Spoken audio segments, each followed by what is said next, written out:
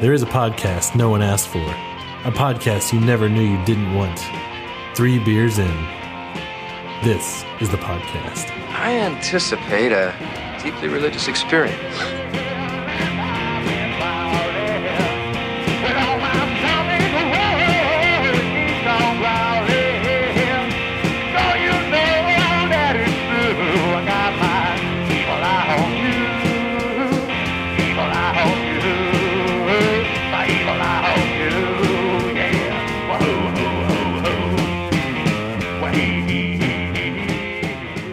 And now we're recording. Yeah.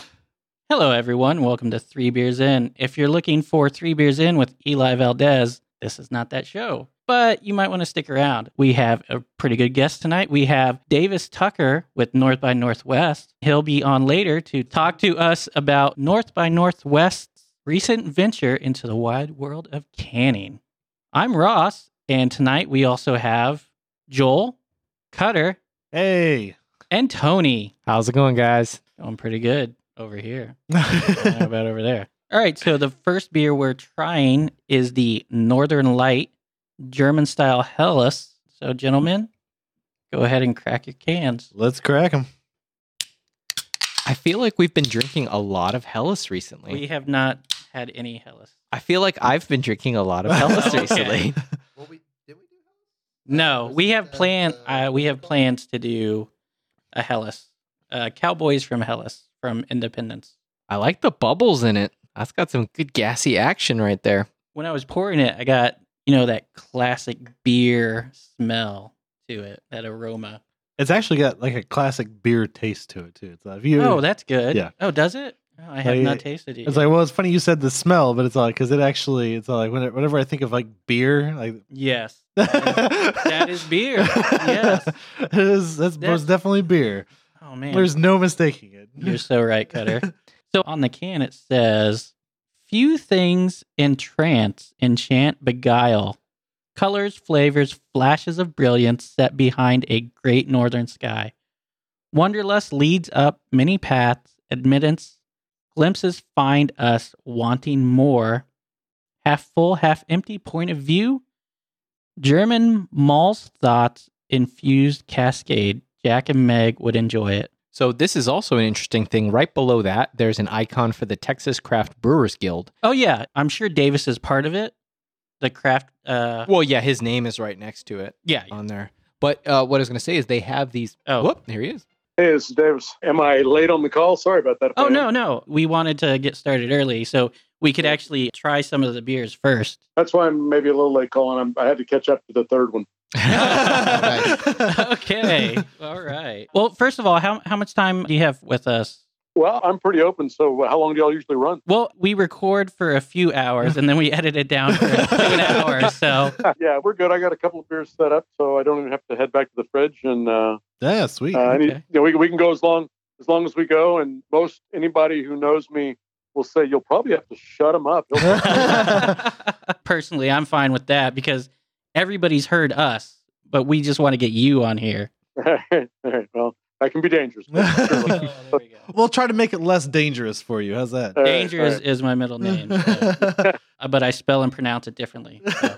So what are you drinking? Right now, I am actually drinking the Northern Light. No, so are we. Hey, yeah. That is what we cracked open first. Yeah, great minds. Yes. Yeah. Delicious.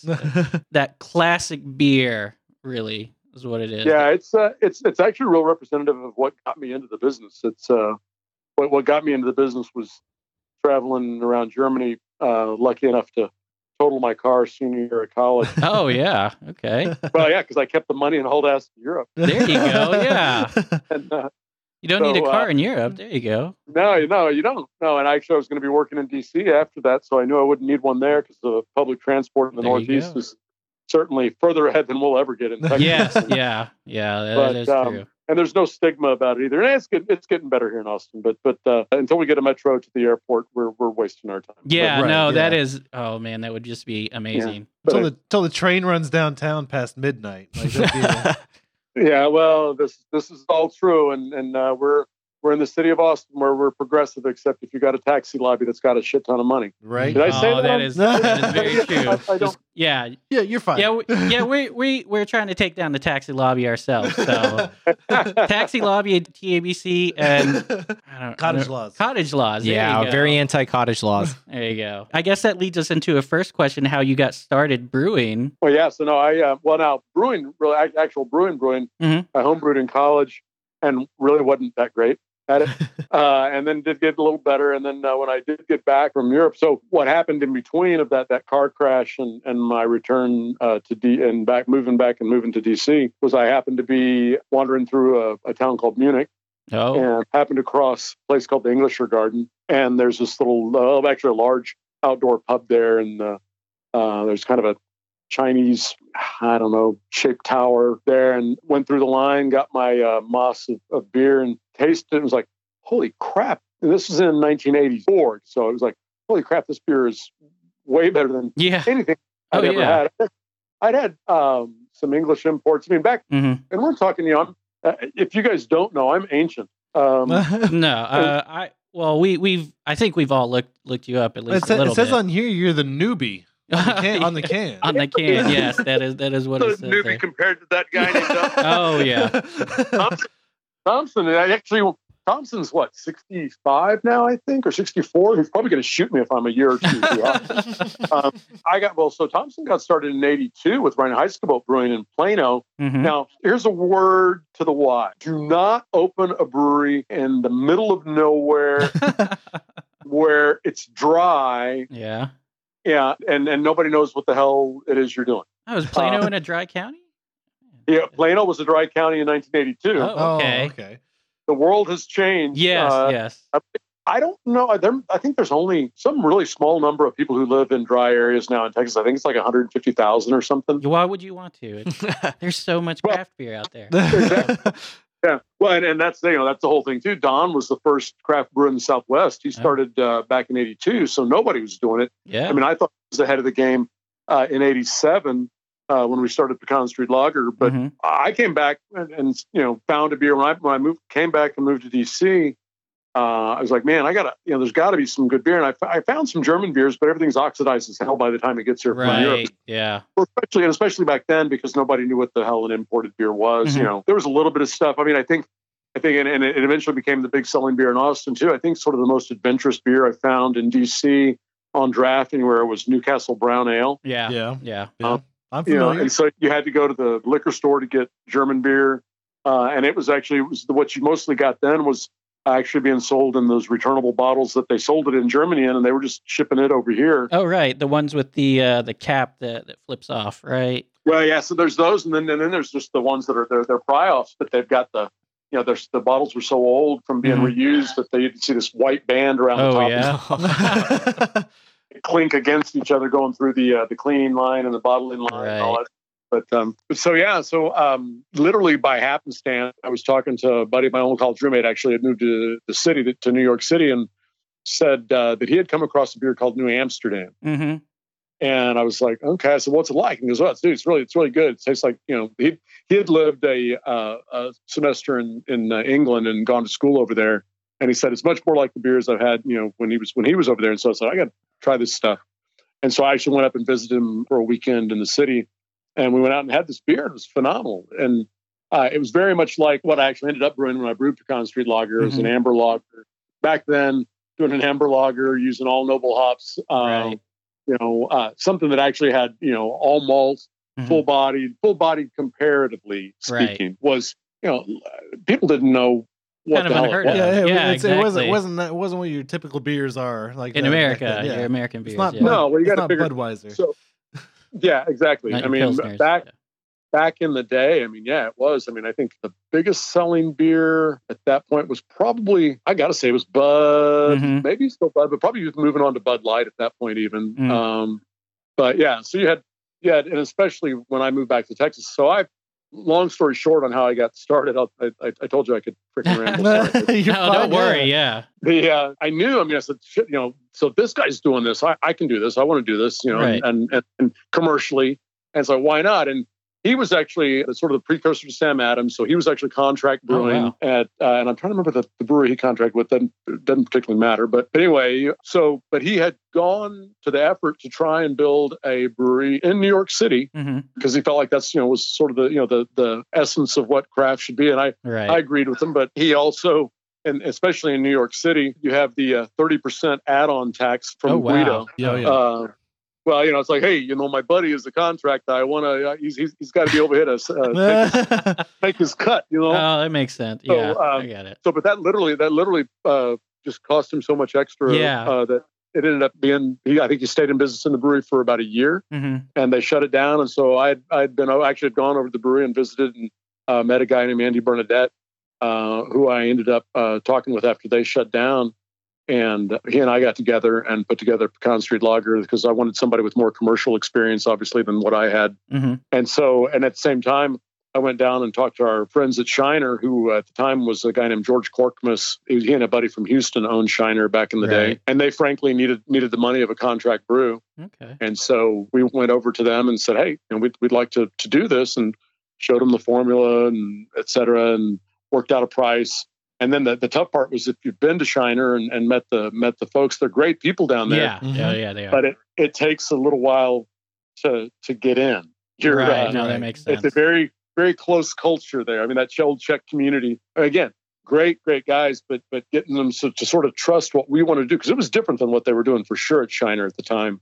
And even to the point of, we knew, like on the mash tun, we knew the rakes could be raised off the bottom of the bed when they're stirring the mash. We knew from looking at the equipment it could be done, but it was like, hey, we asked the question, can this, can we raise the rakes about 6 inches? Well, we've never done it that way. and then we got that answer a lot. And so why change it? We've never done it. Yeah. Can we try? And so, yeah, sure. And so eventually, we got it done, the way we wanted it. And I spent every day when we would brew, I'd go down there. I'd drive down about 2-3 in the morning, and we'd start brewing about 4:30, 5 o'clock in the morning. And I'd be down there the whole brew day. And then once we got it moved into the cellar, I'd head back to Austin, and then would go back for packaging. Right. And once we were packaged, I would literally drive forklift onto the back of the U-Haul, biggest U-Haul truck I could find, and load me up, and I would literally white knuckle it all the way back to Austin. If you've ever driven a U-Haul truck that's twice the weight it should be, it's an exciting adventure in automobileness. Yeah, once you get it up to speed. And you hit that first curve. It's a little. There goes the load. Little interesting. Yeah.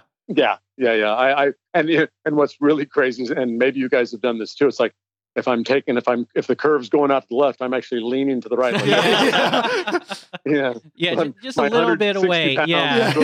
Just offset it. I'm gonna weight this truck down. I've got this. But so that's honestly how I got started. That was back in '87 that we started brewing Pecan Street, and we hit the market on April 7th of '87, which was one day before my 25th birthday. So that was cool. And I also had my very first experience with the TABC 2 days later. No, of course. Yeah. It was because I didn't know, and it's the things you learn because you don't. Yeah. No. We had put out some advertising that we were having a kickoff event at Maggie Mae's. Right. And okay. Yeah. That's still illegal today. Now, which part of it is illegal? Just that you're advertising an alcohol event? That we're benefiting, the phrase is benefiting a retailer. Gotcha. And because we were in the production side, yes, they're a retailer, and so you used to, way in that time too, and golly, probably until maybe even 15 years ago, you couldn't put on your website where your beers were sold in Texas. Really? That's true. Yeah. It's just stupid is what it is. But it's just, because we're benefiting the retailer. Laws, yeah. We've discussed with a few people, the word that keeps coming up is archaic. Yes. Yes, archaic would be right. But it's, don't blame the TABC. They are, well, you can blame them a little bit. But they're just enforcing it. They're enforcing it. Yeah, that's all. Yeah. They're enforcing it, and they have a lot of leeway in how they enforce things. Mm-hmm. Right. And they choose to do things like crowler grabs and stuff like that. That's when what the hell are you thinking? But yeah, exactly. That's for to be pointed out in the press. But which now I think there's a petition with the Craft Pack changing the laws. Beer sales. Yes, Right? yes, to go beer sales. Yeah. Yeah. In fact, I saw that 2 days ago, I guess, and I have not. I've got to get on and sign up because obviously being in the craft beer industry this long, I fought for the stuff that we've got now. I mean, we were the first. So Don Thompson's wife and I were the first ones to introduce a bill to allow brew pubs in Texas again back in '87, and and then Billy Forrester finally got it done. When honestly, I'd given up. We were going to go a different route. We were going to go with the microbrewery, right, and have a pub next door, and glass wall, etc. But that ended up becoming Copper Tank, which was I was head of brewery operations at Copper Tank and second major partner there. So that was sort of my next step in the business. And I really thought that brew pubs was the way the craft beer world would go, because you've got not only the support of your, you're selling your beer, but you're making food, and that's why Copper Tank shortly thereafter. My partners just didn't really understand the food business, nor did they have much interest in learning about it. And so people are going to be drinking. They're going to get hungry too, right? So right. Well, but it's been interesting. I will jump way ahead for a second. And since we've gone out in cans and on draft through Brown, our distributor, we've gotten a little bit, not a bunch, but a little bit of resistance from some other restaurants who say, "Well, you're the restaurant, right?" Right. Oh, that makes sense. Yeah. Because it does, and it does. I remember when I moved to Austin in 2010, you guys you had a petition going around saying we want to be able to sell our beer elsewhere, but I think it was something similar to the cottage laws or something like that. Yeah, I think since I've been in Austin, they were trying to shut the brew pubs or something similar to, like, I can't remember exactly what it was, but I remember I'll sign it right now. Like, I want to see your beer elsewhere. Yeah. Right. Well, that was probably that was 2010. That would have been the same thing, this similar deal to this petition that's going around now, trying to get breweries to be able to sell. Because brew pubs were legal, but we couldn't sell our beer anywhere else but the brew pub. Right. So it was just the opposite. So that may have been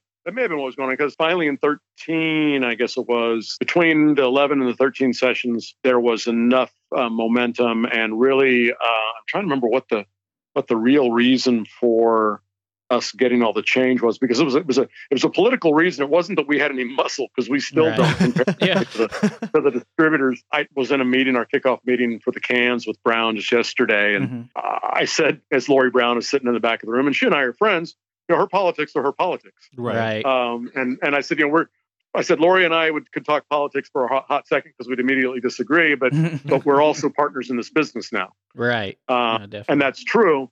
But it's that's what I was going to say about the wholesaler. It's not the TABC with the laws. Right. It's the wholesalers that control the legislature still.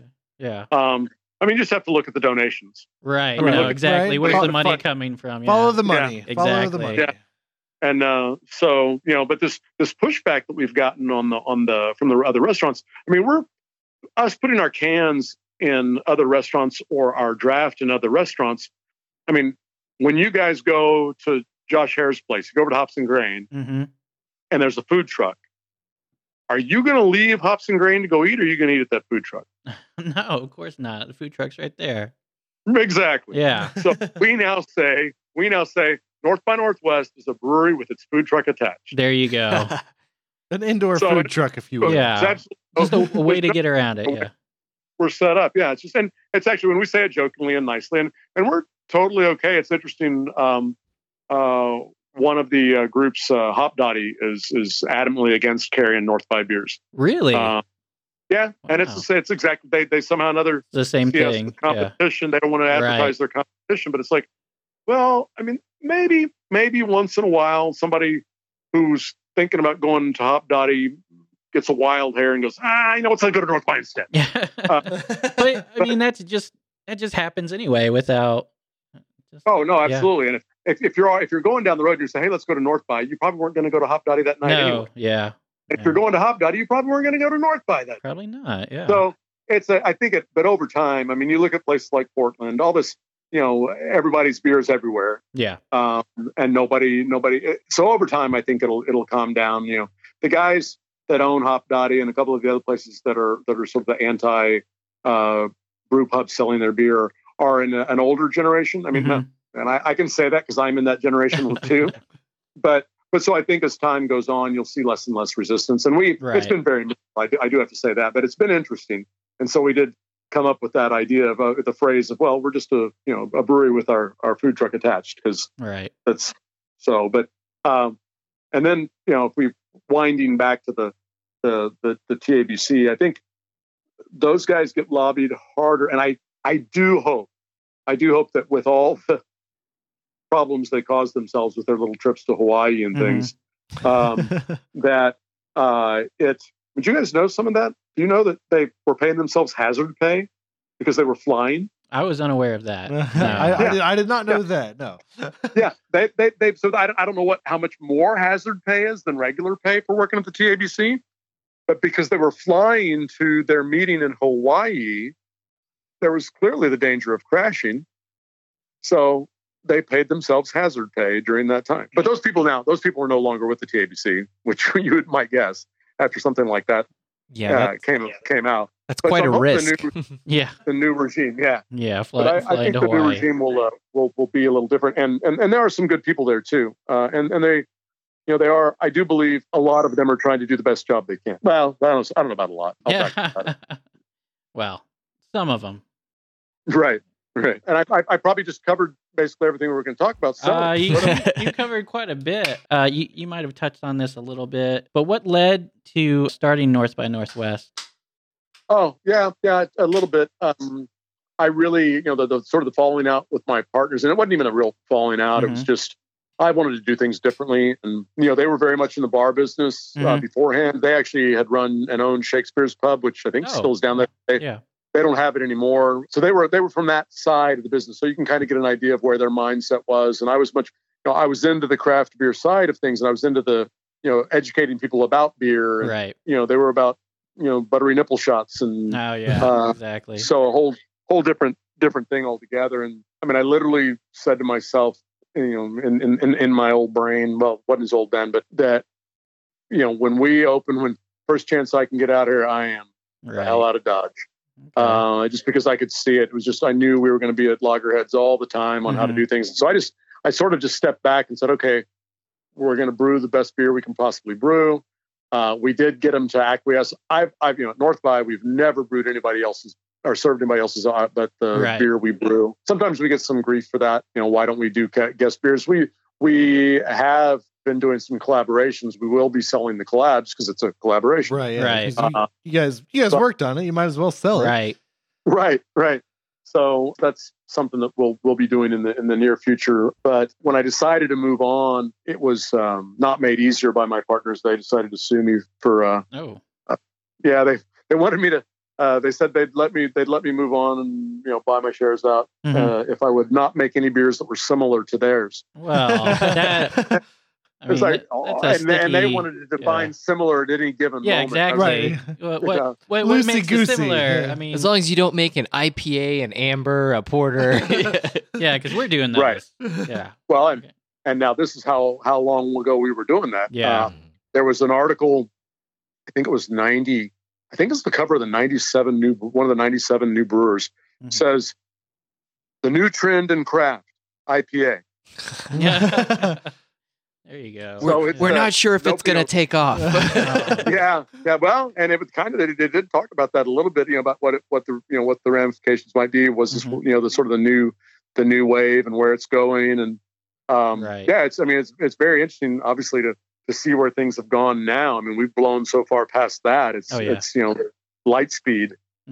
But so yeah, I knew I wanted to move on to do my own deal, and finally took my opportunity, and we worked out the lawsuit thing, and I did not have any trouble though walking back into Copper Tank after they closed down a couple of 3 years later, and buying the Copper Tank equipment for a dime on the dollar. Right, yeah, exactly. I didn't realize that tank was actually like a usable tank. Like you guys were actually storing stuff. Yeah. I was reading that, and yeah, I didn't know that before that either. Yeah. Oh, okay. No, that.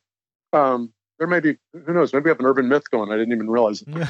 No, in front of Stone Lake, the silo out front of Stone Lake is, now that came, the tanks that came from Copper Tank are actually what are inside North by. Oh, North okay. By I was getting confused. Yeah. So they came out of North by South. I mean, they ended up at North by South. So if you walk in the brew house and all the I shouldn't say all the aging tanks upstairs, the 6 serving tanks in the cold room. Mm-hmm. Those all came from the tank. The silo out front is an operating silo at Stone Lake, Right? but it actually came from a group out of Colorado that came into the state and didn't last because they tried to sell Colorado craft style beer. We're Get the hell out of Texans here! Yeah. Yeah, well, and in the early '90s, that wasn't going to happen. Right. I mean, it just wasn't. I mean, everything was hoppy compared to what people were used to here. Oh, right. You know, Yeah. The brown ale was, it wasn't hoppy. You or I would go, that's not hoppy. Mhm. But back then, you have to realize that. And then when I started drinking craft, Sierra Nevada, even to me, was like, whoa, that's some hoppy Right, beer. okay. way out there. Yeah. But it's delicious hoppy beer. Yeah. Right, Oh, yeah. yeah.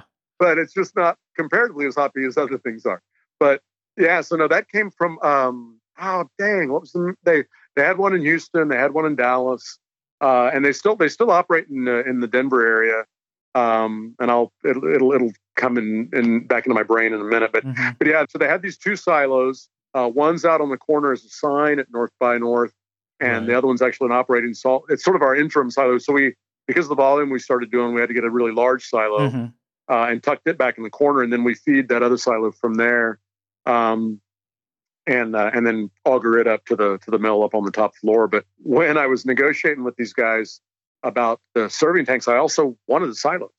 Right. You know, Okay. Yeah. I could definitely use the silos because I knew I wanted one as a sign. Yeah. And so the guys went, well, look, I'll make you a better deal on the tanks if you'll just take those damn silos. Yeah, I'd probably be more trouble just to get rid of them. It was going to be. He was like, I guess he just had anybody at that time interested. Yeah. And so I was like, okay, sure, I'll do that. I can take them off your hands. Yeah. It is- Darn! Yeah. You're gonna give me a better deal. Like, Yeah, okay. yeah, exactly. It is a really cool sign. Kind of, you see it, and then you know what it. Oh, hey, that's North by Northwest. Right. Yeah.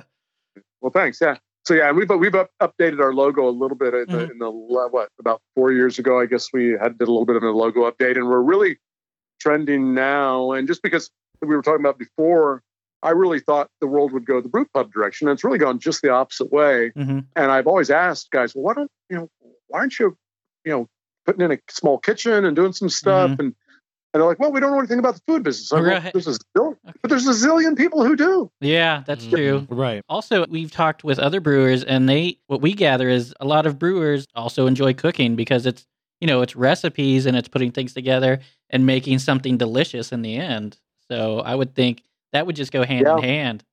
Yeah, but it's interesting. It really has not been that at all, and I don't really know why that happened in that way in Texas. But as a result of that, we've had to kind of modify our approach to the market, I guess is the best way to say it. Right. And so we are now, we'll start on Sundays. This will probably start here in about a month, but on Sundays we have a covered patio area at the North Store. And so we'll be doing just sort of, open seating. You get your beer at the bar, and we'll run some specials. It's basically be called Sunday in the Beer Garden at North by. Cool. Very cool. Yeah. So we'll run some beer specials, and if you want food, you can get it. But you'll go up to the bar and order it. They'll ring it in, and somebody will bring it in. You'll have a little number, and they'll bring it out. So it's a much more casual setting. And I decided to do this after I have a believe it or not, at my age, my first child is a 22-month-old daughter. Oh. Congratulations! Yeah. It's a blast. But our nanny loves North by, and she and her boyfriend go there all the time. But she says, but they live over on the other side of the highway from North by, over amongst the Celluses and the ABWs and those. Right. Yeah. And so she said, in the brewery district, North by, I feel like I have to get something to eat. And it's like, well, what do you mean? She goes, well, you have duck on the menu. And I'm like, well, yeah, okay. Yeah. But so she said, well, I just, at the breweries, we can just go and get a beer. And if we want to get something to eat, we get it from the food truck and no big deal. And it's like, oh, okay, I see. And so that kind of inspired this idea of, well, let's have something that could be a little little bit more casual. Yeah. There you go. That's really, you don't have to. You can sit out there and drink beer all afternoon and not get a bite of food if you want. That's interesting. Again, I look forward to the rotisserie chicken whenever I go. Yeah. Well, and there you go. And you can do that too. So you can sit out there in the beer garden and just, order a rotisserie chicken from the guy. Someone will bring it out to you and you can eat it. And the goal is just to give ourselves a little bit of a feel of more like what you can get at the breweries, because I personally love going to Chip's place, going out to Live Oak. We were just out there a couple weeks ago. We actually recorded an episode out there. Yeah, we loved it. It was great. That acreage is so pretty. And so that's the kind of thing, that I enjoy. So I know other people enjoy it, but even just the casualness of hanging out on the afternoon at the brewery, I think literally, people like sitting around the equipment or seeing the equipment. Oh yeah. At Chip's place, it's much more of a German beer garden experience. Right. Yeah. At other places, you're not allowed in there in the brewery there. Yeah. Right. You can look at other places like at APW, you're looking right at the stuff. Yeah. But yeah, so that's something we've decided to do. That's also, I know, the can decision was somewhat based on that ability for the brewers to be able to sell pints across the bar. Right. Well, the laws changed to allow me to sell beers to a distributor who can then sell to you guys at the store. Right. And so it was like, all right, I had decided really when the law changed, we're going to do that. I just don't know when. Right. It just makes more sense because you can get your beer out to a lot more people. And then you also hope those little cans, those little billboards in the store, bring people into the establishment. Exactly. The restaurant. Yeah. And I had meant to start off by asking a question that was asked of me at an event a couple of years ago. And it was, what would be my deathbed beer? Oh, okay. Yeah. So, I don't know. Have you ever had that question asked of you? No. I like it though. Yeah. Might have to start asking everybody that. Right.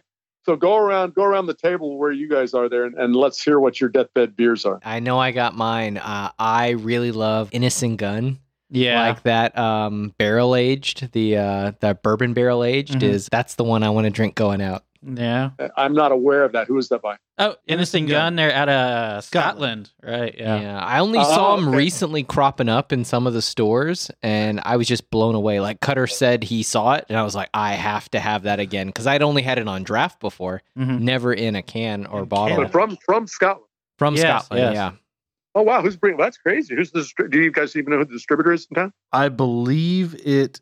I want to say Brown, but I don't actually know that. No. I think I'd know about it. I know about all their stuff, but it's one of the big guys. I know that much. Now I want to go try it. But I would recommend the bourbon barrel, not the rum barrel. Oh. So I got both of them just to try. Yeah, the rum doesn't hold up as much. I like the original the best. Yeah, the original. I'm sorry. I guess I am misspeaking. The original was my favorite. Okay. The bourbon was great, and then the rum was forgettable. Ross, too bad. Ross, what's yours? I always hate when I pull this out because it's not, it's distributed, made by whatever. Made by Molson Coors now, but Killian's Irish Red.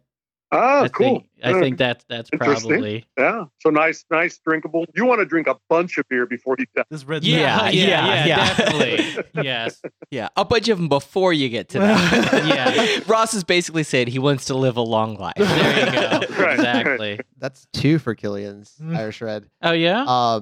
So granted, I've only had it once in my life though, so I was really, really drunk. Oh, okay. And it was I hadn't had an Irish Red before, and I really liked it. Well, tonight we're going to have another Irish Red. Yeah, I have to say, you guys got to check this out. This is delicious. Cutter and I have already cracked into the Red Zeppelin. Yeah. Maybe we can have some deathbed converts here. There you go. I love the name of the Red Zeppelin. It still cracks me up every time I see it. And that was one of my questions. Where do you come up with your names? I mean, who comes up with it? So it's interesting. The Red Zeppelin, which we were totally blown away was even available. Right, yeah. But yeah, well, so we started brewing it. Our original brew on that was, I think we maybe 8 or even 9 years ago. And so the name, the brew records and all that stuff. But when we went for a trademark, there wasn't an issue. So the Red Zeppelin actually was named by Kevin Rourke, who's our head brewer at North by Northwest 1. And he and I are both big Zeppelin fans. People debate, the Beatles, the Stones. It's like, wait. Zeppelin's in the mix. There you go. Yeah. And so I of all those three, because I think Zeppelin broke on through to a whole other type of music. If you kind of go, wow, when you hear Jimi Hendrix for the first time, and you realize that guy was so far ahead. And with Zeppelin, Zeppelin's had a few issues with people saying, "Oh, they just ripped off some old blues guys." Yeah, exactly. Yeah, thieves. But they ripped them off in such a phenomenal way. Yeah, oh yeah, of course. So it's not, the riff. They took the riff and maybe the base of it was there, but they took it and performed it and bent it in such a way that it was so different than anything else that, to me, in a way that had been done. And so, obviously doing a Red, it was like, Red Zeppelin, I think, just kind of came immediately to mind to them. And once we realized it was available, it's like, do it, for sure. We're gonna snag that. It's amazing. It's amazing how those ideas just come across, like just Irish Red Zeppelin. There it is. Yeah. And people can hate on Zeppelin all they want, but Stairway comes on, and you've got everybody in the room. Everybody just shuts up and turns up the tunes. Just shut up and turn up the tunes. Yeah, exactly. Yeah.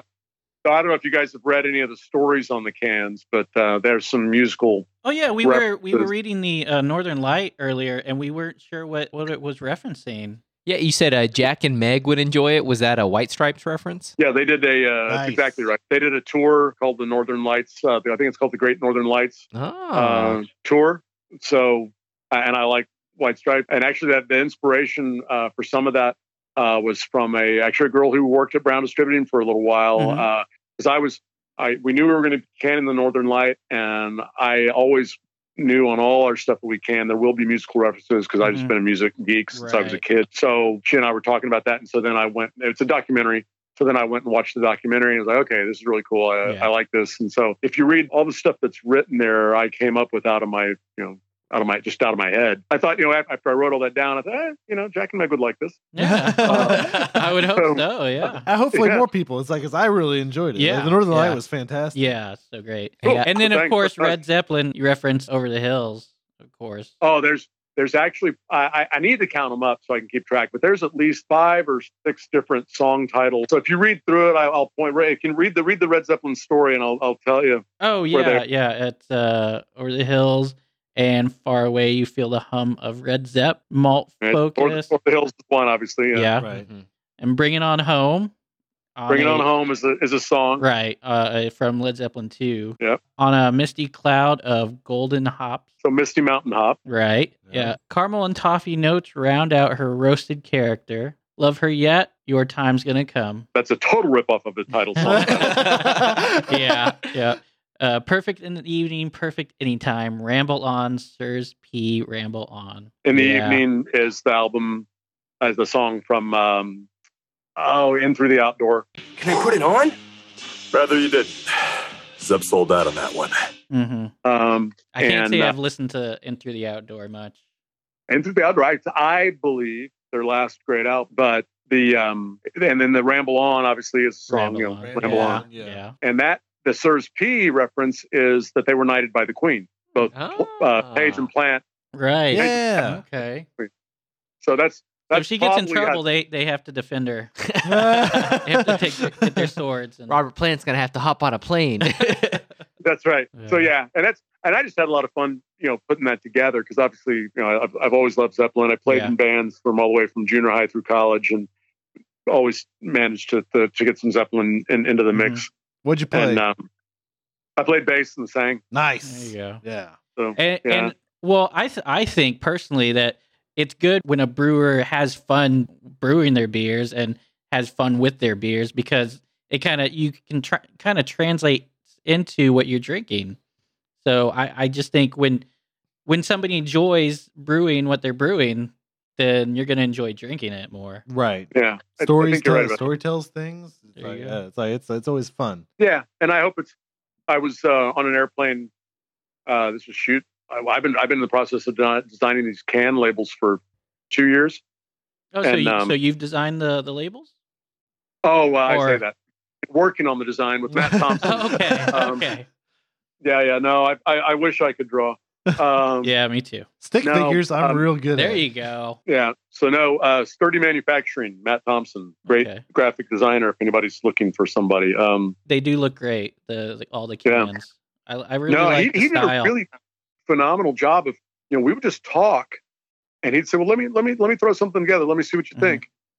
And of all those designs, I mean, it was like first shot out the gate. Yeah. I think the only one we changed the most probably the zombie head and the way it was turned, but But we didn't change it that much. I mean, what's on the can now was probably 80% there. The first shot out the gate that he came to be. And so I would, we did little minor changes. We wanted to make sure, you always want to make sure your logo's large enough. Yada, yada. Right.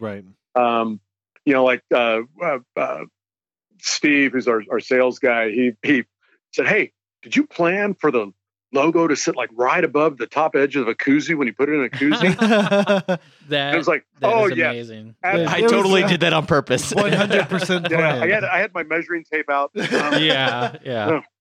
No, it just happened that way. But no, Matt did a phenomenal job. And then if you look on the government warnings on each can, there's a little additional warning. Yep. Yeah, I was reading that earlier. And we just, that's sort of our little poke fun at the government for saying, really? It's like, this is something that you got to tell me I shouldn't do. Yeah. But it has been. I mean, the label design's been a blast. But yeah, it's been a long time coming. But that story thing, I was sitting next to this girl in the airplane, and I showed her one of the labels, and she read the story. And actually, this was a story for Porch Time Pills, which we haven't come out with yet. But and it's called Porch Time 101, and goes on and just talks about gathering your friends, cracking open the beer, about actually pouring the beer, and relaxing, and yada yada yada. And then the last line is rinse and repeat. And of course. But it's just she said when she saw it, she goes, if I saw that on a can, I would tweet that out. This was back before. Oh man, I'm old and tired. What's the name of that damn thing with the pictures that everybody uses? Instagram. Instagram, yes. I followed you guys on tonight, by the way. So before Instagram, she said I would definitely tweet this story out to friends and folks, and that's what I hope happens with the little things on the label, is that people do, take the time. And if pot ever gets legalized in Texas, it'll help. To read Happy 420. Yeah. But yeah, I just, and have fun. If they read it and they find something funny, or if they, they'll tell their friends about it, or they even call us or write us a text or whatever, shoot us an email, or say, hey, what's this about? What are you talking about here? That was one of my goals, was like you guys were saying, if you're having fun, it's half the battle. G.I. Joe! Yeah. Right. Yeah, exactly. Right. So with the focus on Zeppelin for this particular one that we're drinking, do you know if Robert Plant has had it? Because he's in Austin. I do not. He used to live in Austin. I don't know if he's still here. I know he definitely comes back a lot. Yeah. Well, so I hope he somehow or another, and I would imagine that he's still got a publicist or an agent or something that we could probably track down and get him a case of the beer just to make sure. And I would be very interested to hear his opinion on it, being that it would be a style more akin to what he was used to having. Honestly, when he was younger in England, this is the kind of beer he'd have been drinking. Right. Now, the stuff he'd have been drinking would have been much flatter carbonation wise. Right. And a little bit of history on the first canning run we did is we were having some trouble. We thought the CO2 level was higher, and it wasn't. And so, I was tasting, going, this is freaking awesome. But Don goes, I think the CO2 is a little low. So we got out our tester and sure enough, it was quite a bit low. Yeah. You normally want to get slightly technical, you want to run about 2.5 on your CO2 carbonation content. And so this was at 2.09. Oh, wow. And it was freaking delicious. I'll take the first run. Just but so what you do, I mean, that lower carbonation lets you feel the maltiness and taste the maltiness more, rather than getting that buzz of the carbonation. And so I honestly can say this, and I've said it numerous times about the Red Zeppelin, is the warmer it gets, the more I like it. Yes, yeah, I agree. Okay. Well, I'll say that about most beers, actually, just me personally, but yeah. Yeah, it opens up the flavor of, I don't know about every beer, but maybe more the maltier ones, the heavier ones, yeah. Well, and even any well-crafted, but any beer that's all malt, if you start getting in to like your Coors Lights and your Coors Regular and Bud Miller, and I'm not running those beers down because they appeal to a crowd and they are what they are and they're massively consistent. Yeah. But as they warm up, you get that that corn starts to be prominent in the flavor. Right. Yeah. And it's just not a real pleasant flavor when it warms up. Yeah, because the adjunct to save money, they put in all the corn. That's right. Right. Well, that if you don't know the story, how that was all due to World War II. All the grain was being used to make food for the troops. Right. Yeah, and that makes so sense. the beer guys are going, well, corn. Right. Yeah, what can we use instead? What's good fermentable material? Let's use corn. And then they realized, oh, we're selling more beer. There you go. Yeah. Hey. And so, wait, it's cheaper. We're selling more. Just keep it going. Yeah, just keep it going. Yeah, that makes sense. That's why craft beer has been the best friend to Bud they've ever had. I mean, they can, even though all their sales are down overall for all the guys, all the major domestics, their sales are down. Yeah. But guess what's up? Profits. Yes. Because all they have to do is stay just a little bit lower than craft pricing. Yep. And people still buy it. They can do it. Exactly. And so that's what they did. That's what they've done. And I mean, their cost has not risen, nearly at the rate they've been able to increase their prices. Right. Yeah. It's been good for their shareholders for sure. Right. Although I myself would pay more for a local beer, for a craft beer. Right. Yeah. Oh yeah. And I agree. I totally agree with that. I mean, I am sort of one of these people that's if you want to say part of the hypercraft or the hyper local movement, where I've been saying this for years. It would never happen, but I used to jokingly say it should be illegal to sell beer outside of the county it's brewed in. It's interesting. That would be very, very interesting. Hyper local. A lot more road trips. Yeah. That's kind of where we're at. What we're doing, so like we love our Austin brewers. Yeah, and that's what we're trying to do. So we don't feel like they get enough love. Yeah. Yeah. Well, and I think I appreciate you guys doing that, because obviously we're one of them who's been doing a long time, and there's some guys out there who are doing a really good job. And then I will, as I always take the opportunity to say when I'm having folks willingly or not listen to me.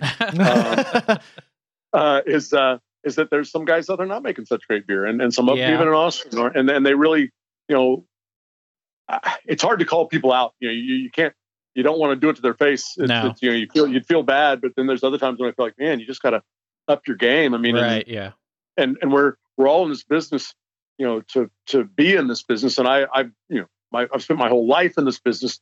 I say, don't fuck it up. Yeah, exactly. Yeah, and so I think we try. Obviously to put out a quality product every single time. Yeah. And if it's not up to our, standard, it ain't going out. I mean, there's just, that's important.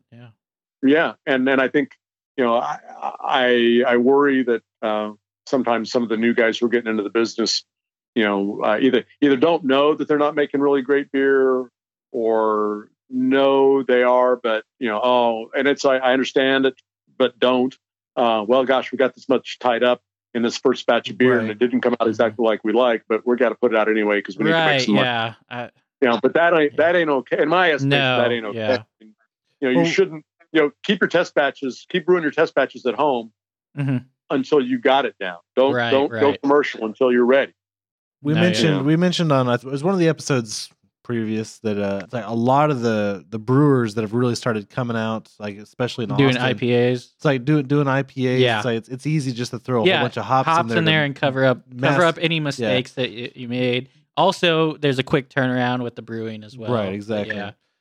But also, it's like just being able to, I think in 2010, like 2009, 2010, that area was when a lot of the brewers started popping up. IPAs, I feel like there was a lot of home brewers that kind of took over and started doing, like, well, you know what? Got laid off my last job. Let's go ahead and just start doing Let's turn my hobby into a brewery. Yeah. Right. Well, and I think there's something to that. And some guys, who are home brewers make great beer now. Right. And make great beer, but they make great beer home brew too. That's the thing. Yeah, some of the best started with with their homebrew kits in their dorm room or wherever. Yeah.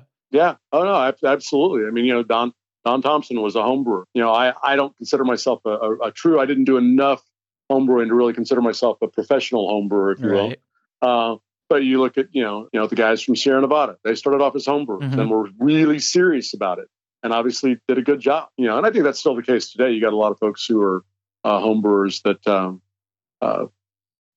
Can move into the business and have moved into the business and are doing a great job. And then you have others that should have stayed at home. should have worked on their recipes a little bit more before. Yeah.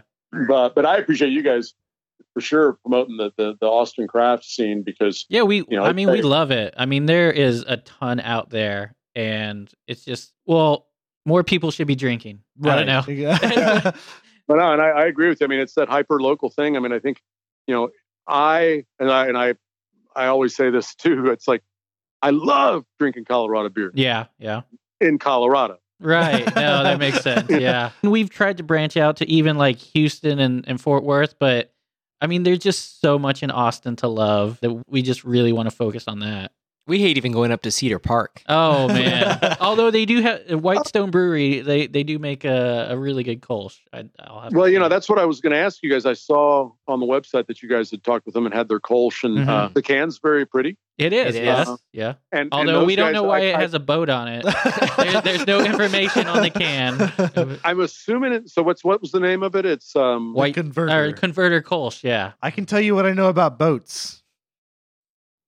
Yeah. Yep. That's about it. That's it. Okay. They float. That's it. It's an expensive hole in the water that you throw money in.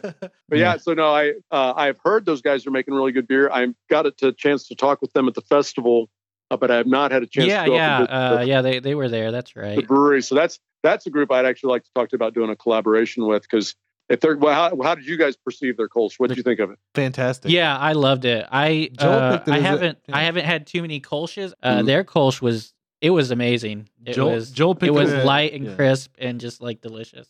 Joel picked it as his favorite beer. Yeah, that's what you're looking. You want that light, crisp, and really clean finish. Very little hop background, and so that's cool. I'll have to definitely check that out because, like I said, I think they've been well spoken of by other brewers that I've talked to. So we haven't tried any of their other stuff, just the Kolsch, but it was amazing.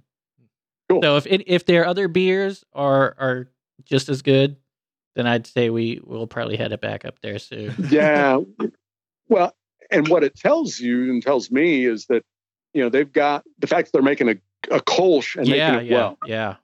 If you can brew a light beer that can't cover up any flaws, just like you're talking exactly. Because there's nothing to hide any flaws in it. That's right. Yeah. No place to hide. That's right. Yeah. And so I think it means that probably everything they're doing, they can do well now, whether it's something you or I particularly, stylistically care for, that's a whole different deal. Right. Yeah. But clearly, if they're making a great clean Kolsch, they are capable of probably brewing almost any beer well that they want to brew. That makes sense. Yeah. And that's what I say. It's like, hey, I understand you want to brew your purple orange chocolate sour stout, but go brew me a damn good Pilsner. Yeah. And then start with brew something basic that's good. Yeah. So on that topic, you before something that you can just throw something in to cover up any flaws. Right. Yeah. On that topic for flagship and everything, I know we've talked to a couple other breweries and they have the one that kind of gets the foot in the door, and then they can try the weird ones like the smoke or like, their right. What Did Chip tell you his philosophy about smoke beers? Or Chip totally avoided us when we. Yeah, we said hi to him, but he ducked. Yeah. What? We were actually talking with Mike at the brewery. I think he handles their public relations, their social media. Yeah. Oh, that's too bad. Chip's a he's a sweetheart. Yeah. He waved. He saw we were set up, and then ducked. Yeah. He smiled as he ducked. He came out. He seemed like a good guy. He looked like he was about to do something, and then he just went right back in the door that he came out of. That's funny.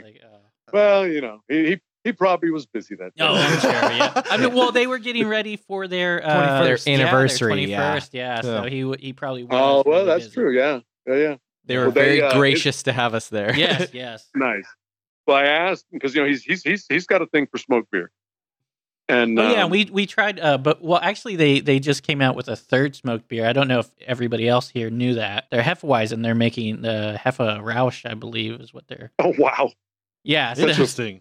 Interesting to say the least. I'm sure. Well, their Hef is awesome, and their smoked beer was awesome. So I would try the combination. Though I would not say I'm a fan of the Grodziskie. You weren't? Oh, I really like the Grodziskie. The Schwarzer Rausch. That was my favorite. Yeah, the maltier of the two. Yes. Yeah. Darker.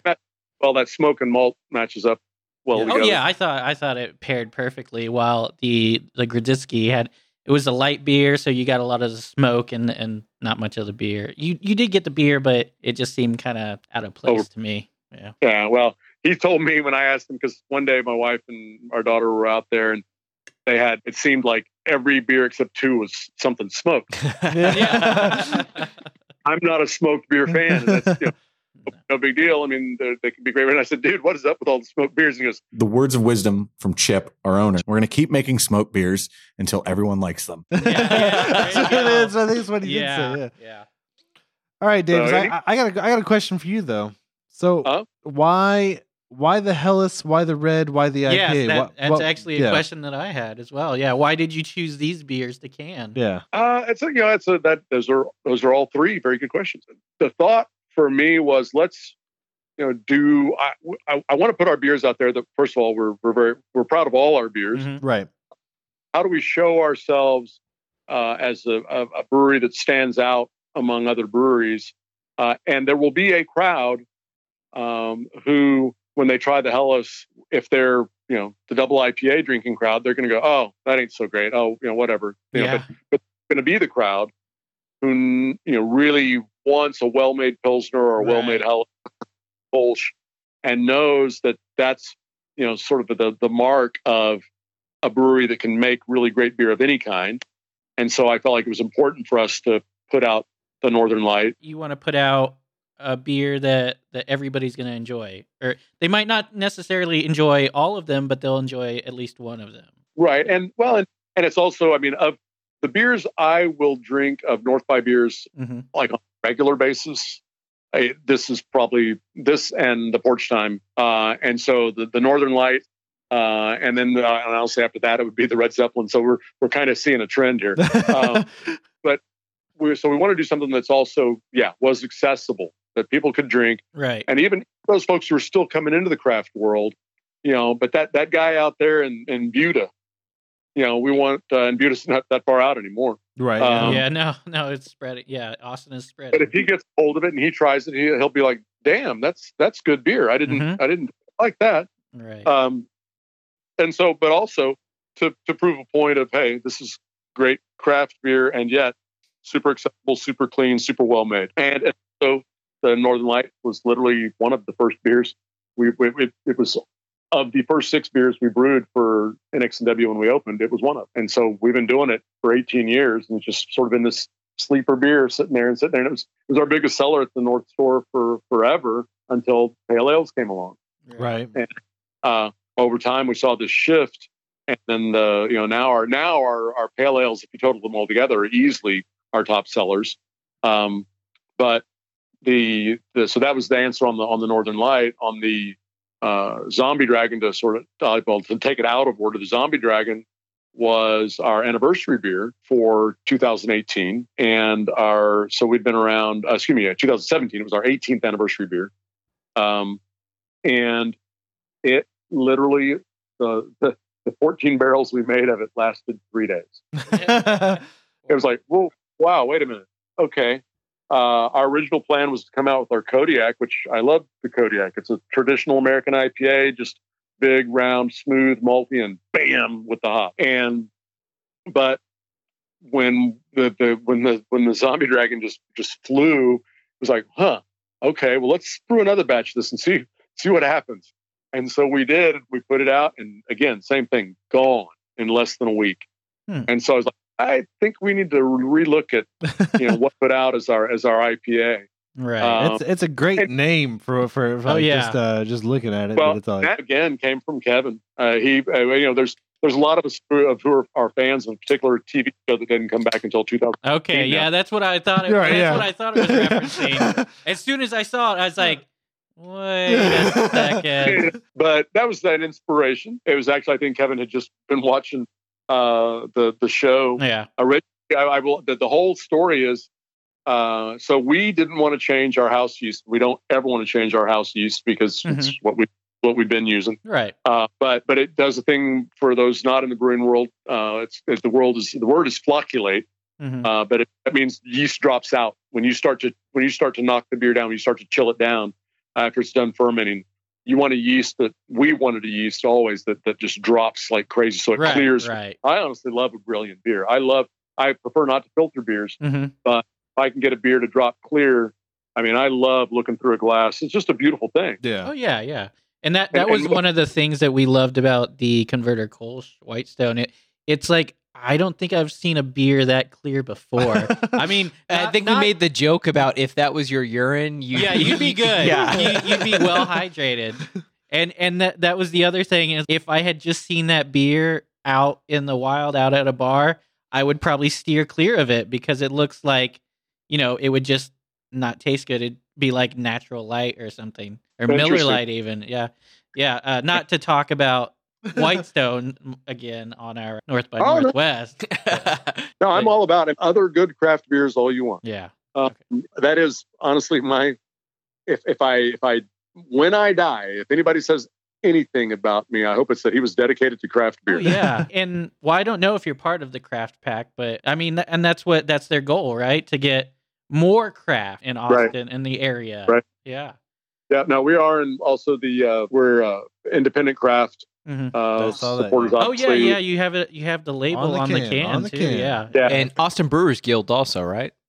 Yeah, Texas Craft Brewers. Texas Brewers Guild. Yeah, I got you. No, and I was on the board of the guild forever and ever and ever until a year ago, just and a little bit. And I felt like it was time for me to step off and let some other guys, because there's a lot of new people in the business, a lot of smart people in the business, right. and having a kid. I said, I've got that takes up a lot of time. Yeah, being a father myself, I was all like, it's a kid. It's the kid. Yeah. So how old's the kid? She is 6. She just turned 6. So, so you could probably give me some pointers. It's like, don't cave. You don't negotiate with terrorists. No. That's what I usually say. Yeah. I'm the hard ass. All right. I will keep that. I would keep that in.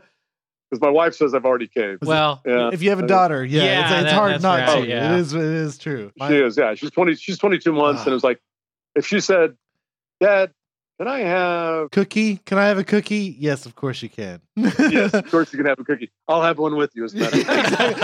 That way I don't feel That's guilty. a great idea. You have the best ideas. And then Mom walks in. It's like, nope.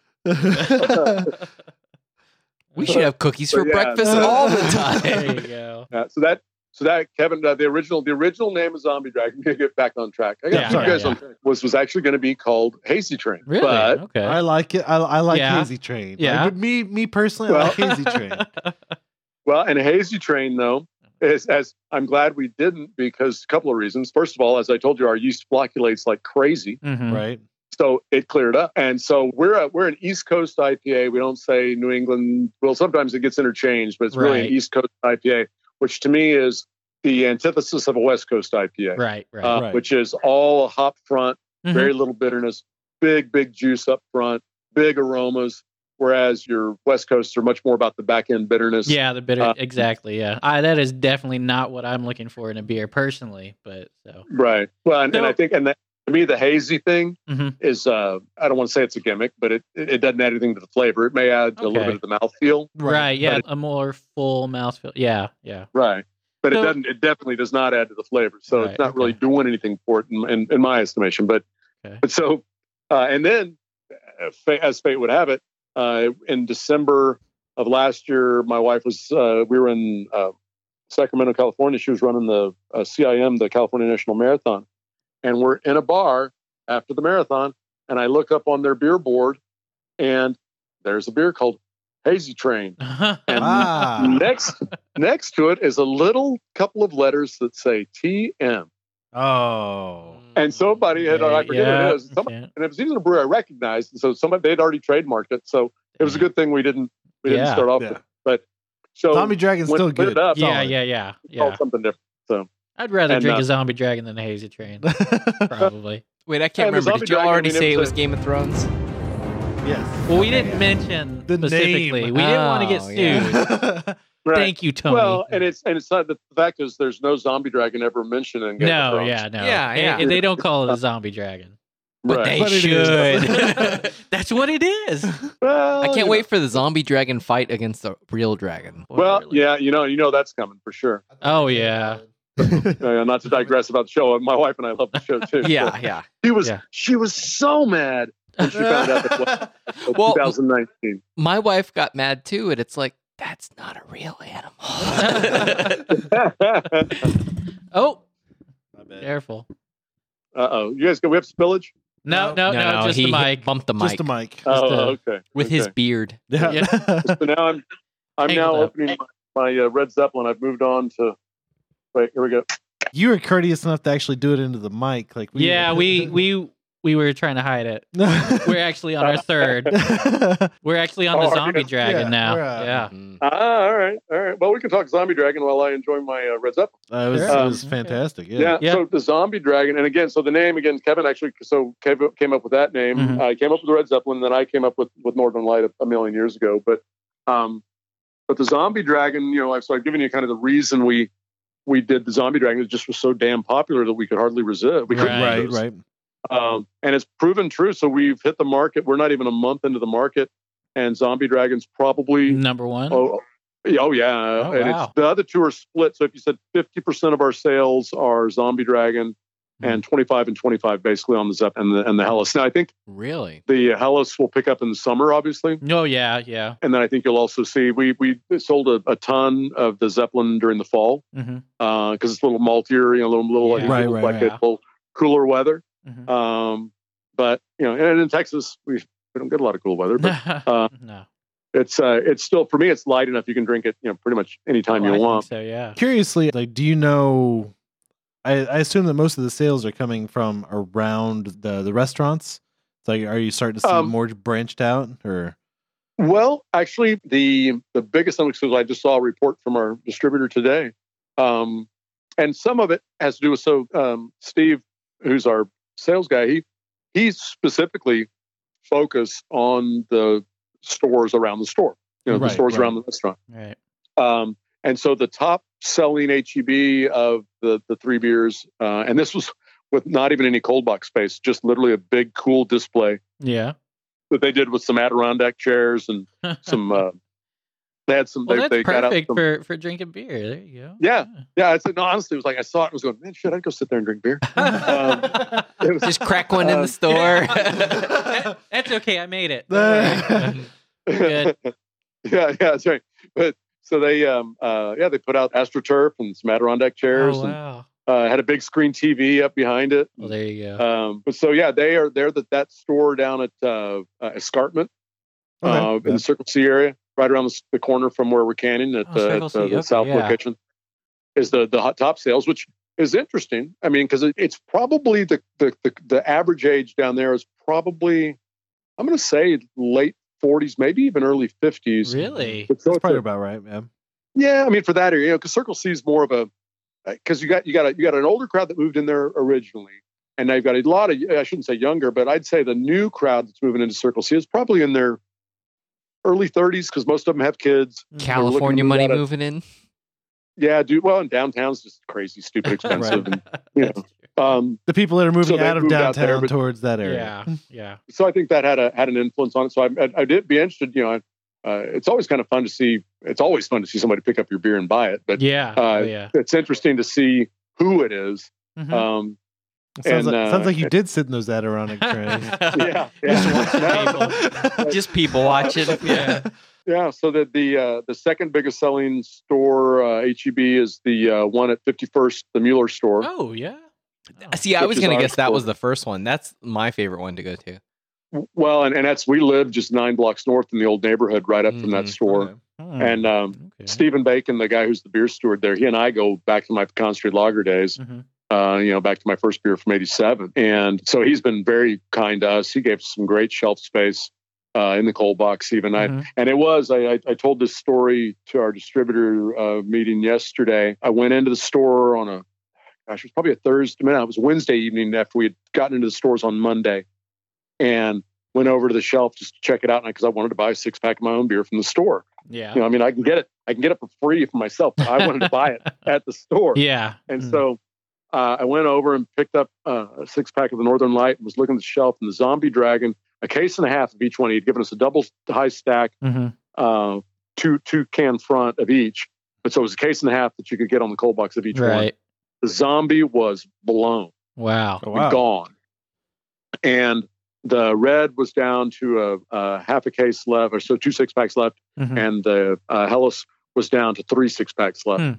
And so I went over to where they had the dry stacks. They had what originally had been a 15-case display of each. Yeah. And they were all down to less than 10 cases each. Wow. And the Zombie Dragon was the furthest down, but it was one of the best experiences of my life. And it may be kind of weird to say this, but so I used to deliver my own beer. I mean, back in the Shiner days, you know, when I was brewing down there, you know, we'd haul it in. I'd put it on I had a long wheelbase Jeep that I delivered this stuff in. So I was shoving 50 cases into the back of my Jeep and would go around driving and selling. And eventually, after about a 6 months, I got a sales guy, and so I could do more sales. But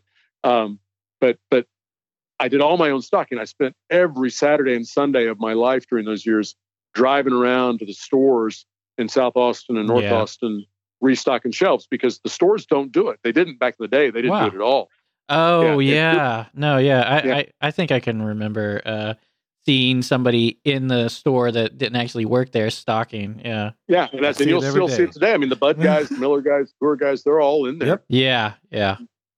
So it's been a long time since I was doing that, and to be able to take those cases of beer over to the cold shelf and restock it and front all the beers, pull the stuff from the back to the front, turn the cans, get the labels going. It was like a kid in a freaking candy store. And I was like, how the hell is this so much fun for me? You know, it's like, this is actual work. Well, and, you know, because when I used to do it, it was, you know, and it's hard. Oh, yeah. You know, the guys in the distribution business, they work hard. Yeah. You know, doing that all day long, every day is not easy work. But for me, it was just a blast to be able to do it again. And I really felt like, it's like, I'm back in the beer business, even though I've never been out of it.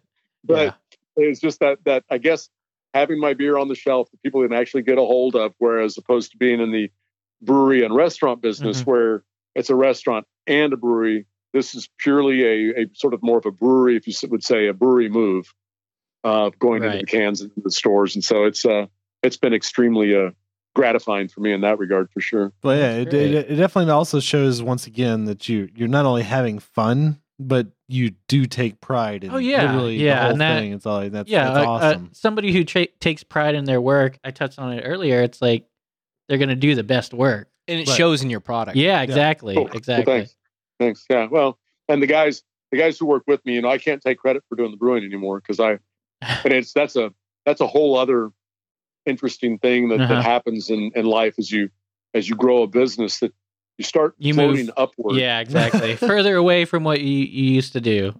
Yeah. Okay. And you know, and it's I mean, I really, when we were doing the install on the canning line, and when we first started doing the canning runs, I was there. We were in Hayden, my brewer down at the South Store, where we're canning. I mean, he worked. There was a period where he was 48 hours with no sleep, just to get things. You know, we had to get everything up. Running and finished and done, and then I stayed down there with them one night. I think I got home at 4 a.m. and was back down there at 7. Wow. And, took a nap. And but yeah, but Hayden hadn't left. Because he had to get stuff ready. And I can understand wanting to get everything done, everything. So perfect. You're on you've got a deadline with your distributor, and so you've got the beer's ready, but you've got a canning line that does. It's a piece of machinery and it doesn't want to cooperate all the time. Yeah, that's true. And so, get the guys we use a Cody canning line. I'll give a shout out to them. They do great machinery. They're out of Golden, Colorado. And it's another thing that we decided to do because it's a little more expensive than the other canning lines that most people use, but it counter pressure fills. So you've got, it's filling it with CO2. The can literally, it's kind of cool. You'll see the can almost get like sucked up to the filler. Oh yeah. And it's filling it completely with CO2 first. Oh. And then it displaces the CO2 with beer while it's still connected to the filler. Oh, that's cool. So, that's nice. Most canning, it's basically that the can comes down and it displaces the CO2 gets shot into the can, and then it travels a little bit, and then it goes to the filler. Well, so you've got an opportunity for that CO2 to escape and allow more oxygen connection to the beer, and you don't want that. No, you definitely don't. And so we've been real happy with the results, but as with any piece of machinery, it takes some tweaking, and so that's why a lot of the long hours were involved with that. But it was it was nice to get my hands, if you will, dirty again. I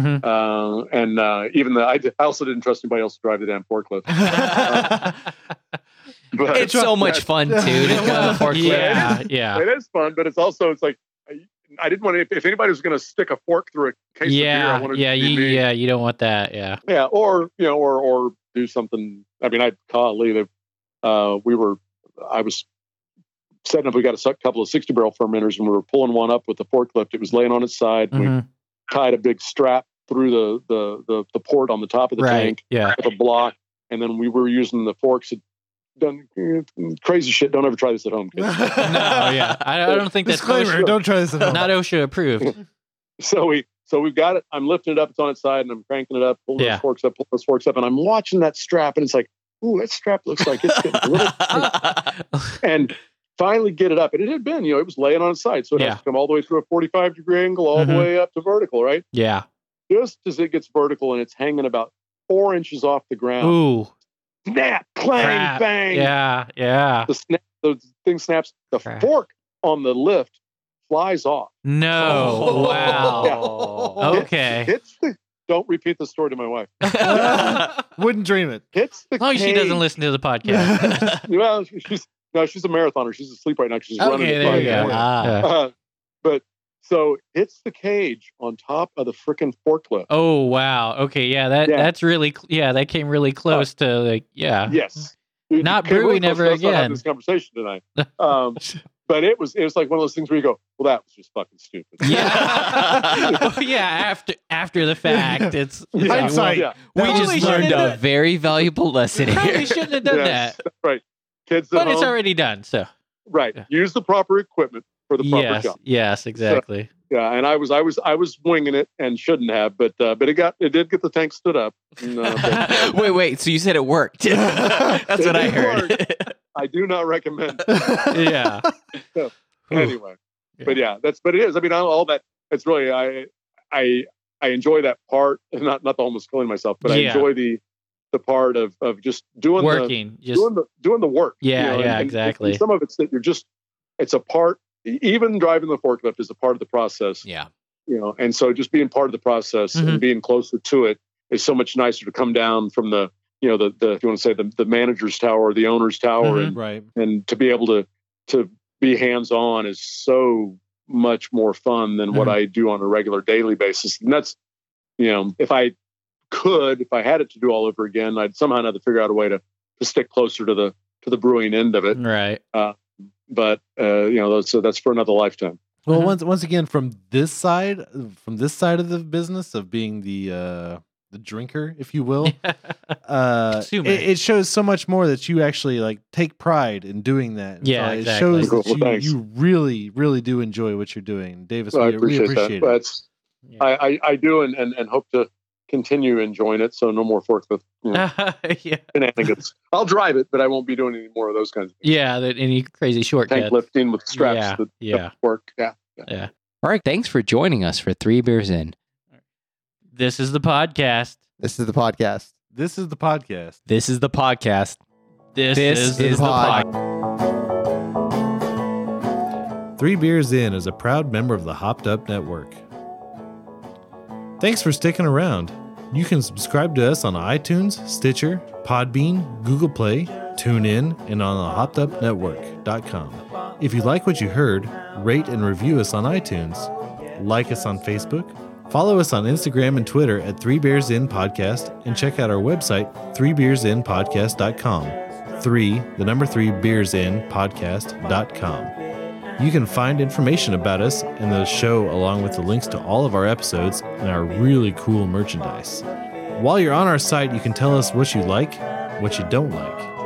And if you don't like us, then why the hell are you still here? You should have turned us off long ago. But if you're just going to listen to us anyway, then you should probably subscribe too. And if you would like a transcript of our podcast, write down everything that we just said. And now we're recording.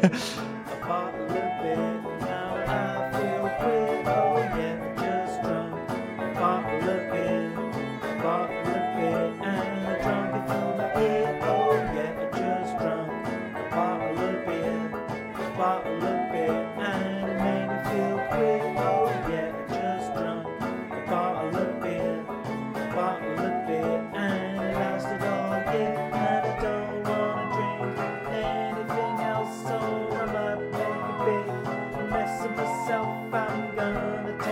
prize been put it on the shelf. I don't wanna drink anything else.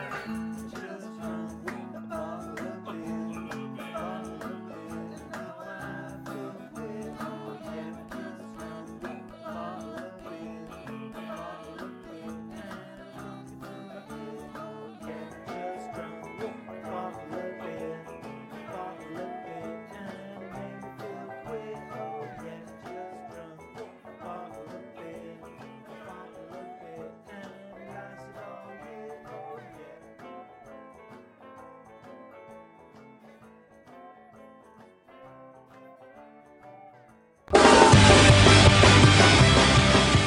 Hey, this is The Voice. I'm here interrupting one of your favorite podcasts to tell you all about mine. If you're a fan of craft beer, independent music, pop culture, and laughing at inappropriate things, then you should check out Drunken Lullabies, brought to you by Distilled Brewery. New episodes are available on draft every Sunday, so you can spend the Sabbath getting tipsy along with us. We try beers, play songs, and laugh our asses off. So go on, indulge yourself, and become a part of Drunkamaniac Nation. And if craft beer and music aren't your thing, you can listen to Drunk at the Movies every Wednesday, brought to you by Iron Spike Brewing Company. Listen to me and my friends provide our own alcohol-fueled commentary tracks to some of our favorite movies, unedited and uncensored. You don't have to be drunk to enjoy these movies, but it doesn't hurt. Until next time, this is The Voice saying, may your music be loud, and may your beers be cold. Ourselves in the same old way.